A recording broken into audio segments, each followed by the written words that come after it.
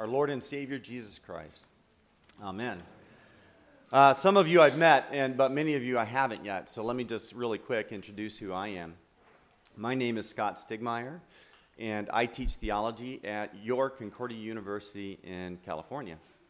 And I'm here with my family because your pastor, Pastor Schaff, an old and good friend of mine, asked me to come and do a little speaking during the week and to offer a word from the Lord today.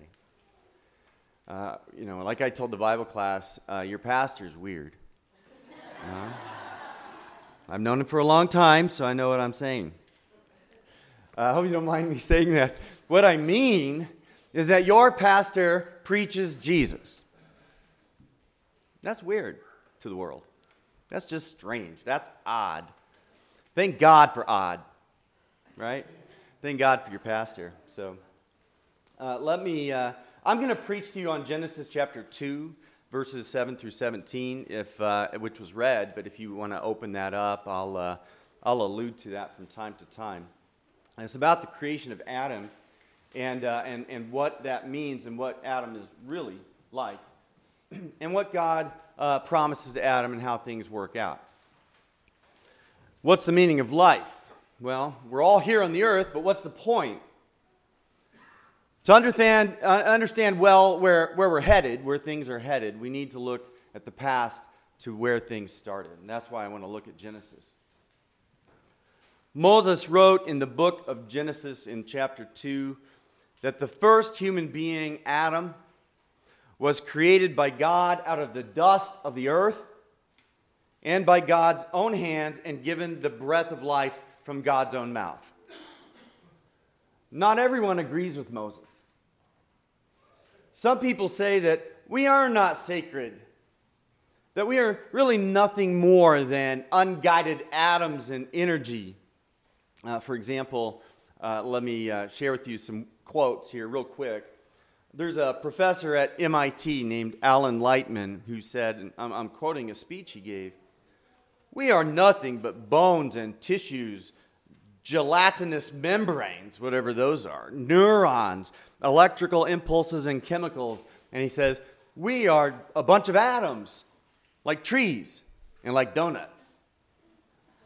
Yeah, that's what we are. And then another a scientist from Oxford University who is an atheist, and he says, now get this worldview. He says that we are determined, and our lives are determined by nothing but, and I quote, blind, pitiless indifference. I read this quote to a group of students of mine, and this young lady who was headed to medical school and is there now, she heard me say that, and she says, man, that's dark. It's dark, blind, pitiless indifference. Now go have a nice day, right? Have a nice day with that. The Christian belief, though, is different.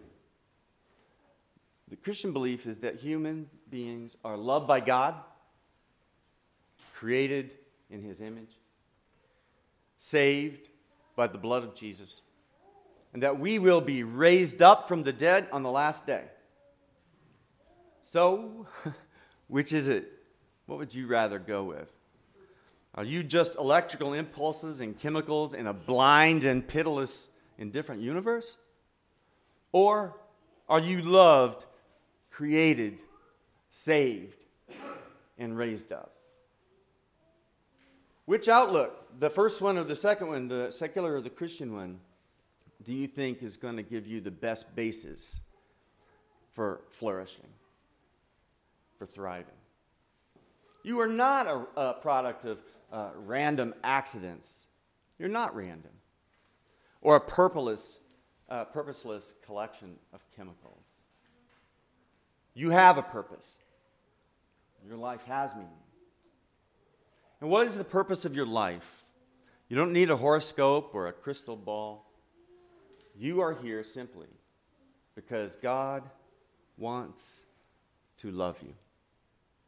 He wants you to live in joy with Him. What you are made for is love. God did not create you because He was lonely or because he got bored or depressed or frustrated waiting for the next iPhone to come out. No, God is the happiest of all beings who made us to share in his happiness. You were made to give and receive love. That's what it is. But many people don't see that.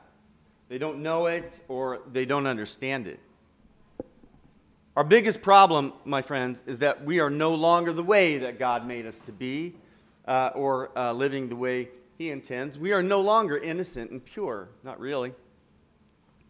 We are all turned upside down and inside out. And the world bears the marks of this reversal, being turned inside out, and so do our hearts. The serpent's biggest lie.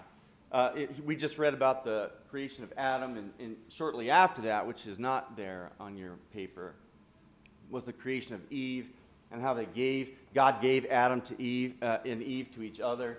You know what Adam's first words are recorded in the Bible, the very first words of any human being? When Adam was shown Eve, and he says, "At last!" Right? It's joy. The Bible begins with the wedding and ends with the wedding. It's joy. Right? It's happiness. It's love in God and the way God intends for this world to be. But the serpent's biggest lie is that God does not love you. That's a lie. Do you know what the definition of love is? Even the world doesn't get this wrong, right. Many times in rom-coms and love songs, which are often quite fun and lovely, but it gets love wrong many times. Love is not about a feeling or what you get out of things. Love is giving yourself to someone else. Not because you need something out of them, not with the intention of getting something in return. You know, think of a marriage. If you love your spouse, do you love your spouse secretly hoping that they'll do something for you? Well, we shouldn't. We love unconditionally, and when the other one loves you unconditionally, there's nothing better on earth. But sin is always the opposite of love. And sin entered the world with Genesis chapter 3. The definition of sin is self-centeredness. It really is just that you want to always need and take and demand, to be radically self-centered, complaining, comparing, taking. Now, how did we go as a race, as humanity? How did we go from perfect love and trusting God and harmony with each other and with creation? How do we go from that to self-centeredness and fear? The creation of Adam is before you and Eve, shortly after, and then after that, in Genesis 3, the devil comes in the form of a serpent to tempt them. And many of you, I think, know this story. He told Eve that, basically, if they would just do things the way they want, if they would just do it their way, then things would be better. Do it your way, the way you kind of want to plan things, your life out. Not God's way, because God doesn't really have your best interests at heart. You got to look out for number one. You've got to take charge and make your own way. But the devil is a liar. He always twists and distorts the truth. You know, the most powerful lies are those that have a kernel of truth, But the devil twists the good promises of God. He always promises more, but delivers less. Now, our downfall didn't really begin at that moment when Adam and Eve took the forbidden fruit. They were already lost by then.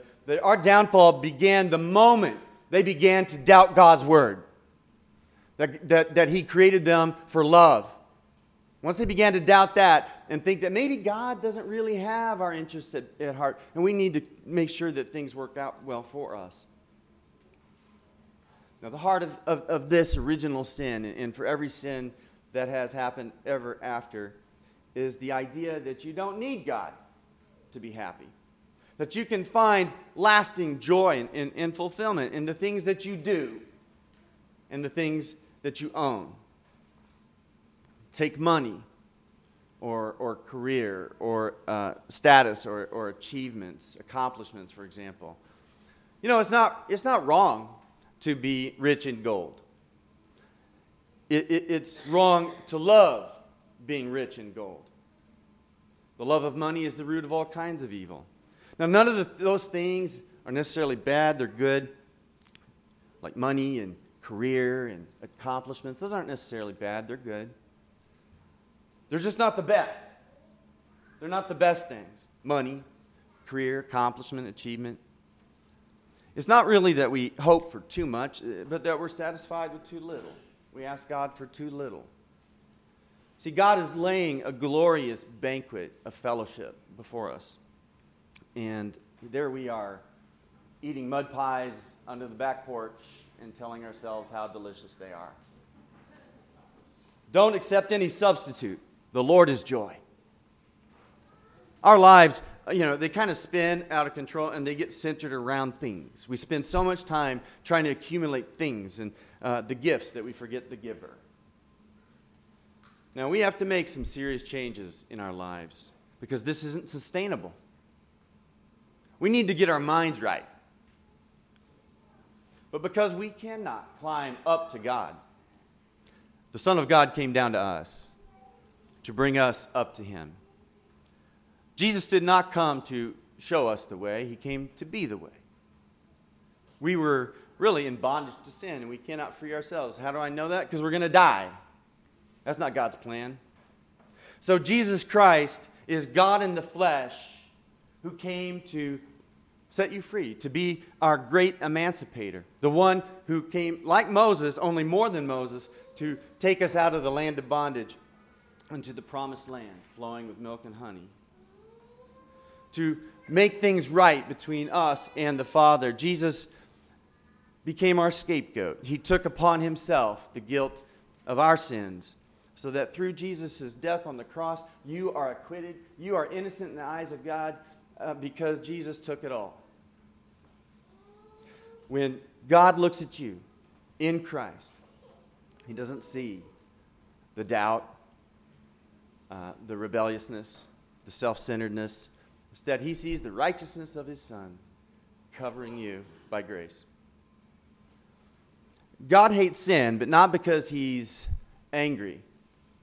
God hates sin because He loves.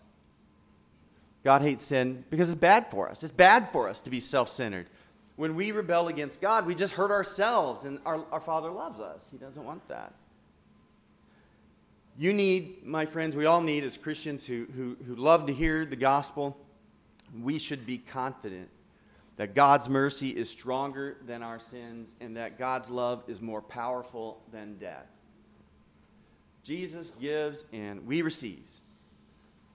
That's how it works. Jesus loves and we are loved. That's the meaning of life. Everything else flows out of that. God loves you. We are loved by God.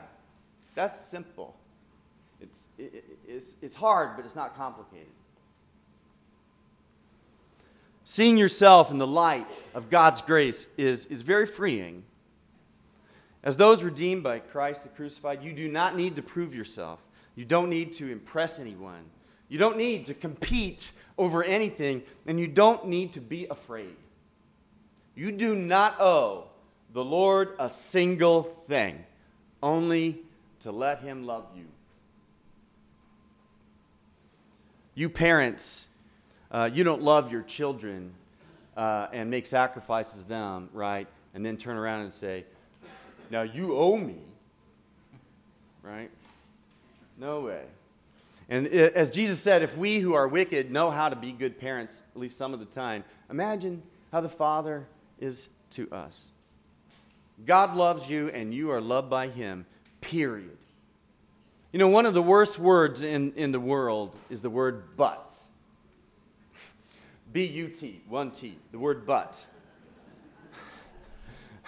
The devil may grant, the devil will say, God loves you, but. Or God can forgive you, but. There are no buts in the gospel. So don't put a comma where there should be a period. Don't try to add anything to grace. And since I know that I do not, once I know that I do not need to make myself clean and righteous, that I don't have to figure everything out myself, You come to the realization at some point that you're not the general manager of the world where people have to get you to solve their problems. Knowing that God's got it all in his hands is very liberating, and now I can truly rest. God commands us to rest, and this is what he means. Sometimes people will look at a little baby sleeping in their crib, and they'll say something like, I wish I could sleep like that baby. No one wants to say, I slept like a teenager, right? We all want to say, I slept like a baby. And do you know why babies can sleep like that? Because they assume you've got it covered. Whatever it is, you got them covered. So be like a baby because God's got you covered, right? You can really rest in the gospel when you don't have to prove anything because you are approved in Christ. Trust that promise. Because what did Adam do in the very beginning to bring life to himself? Before God breathed on him, he was just a lump of clay, a clod of dirt. But when God took hold with his loving intentions and his tender mercies, Adam became a living soul. That clod of dirt did not need to try to win God over. God is already in love with you. So if the definition of love is giving, the definition of the Christian life is to be given to. And the gratitude that just naturally flows out of that. Being blessed by your Father in heaven puts you in the best position to be a blessing to each other. Right? The ultimate universe, the ultimate power of the universe is not blind or pitiless or indifferent. He knows your name. He knows how many hairs are in your head, or which is increasingly a smaller number in my case. You are free to serve God and to serve your neighbor, not to earn points, but you are free through the ministry of Jesus Christ. So tonight, before you go to bed, here's your assignment. Tonight, before you go to bed, look in the mirror and say to your face, you are forgiven in Jesus Christ. You are forgiven in Jesus Christ. You've been died for. God's got you. Now go right to sleep like a baby. In Jesus' name, amen. Now may the peace of God, which brings life and grace, be with you now and forever. Amen.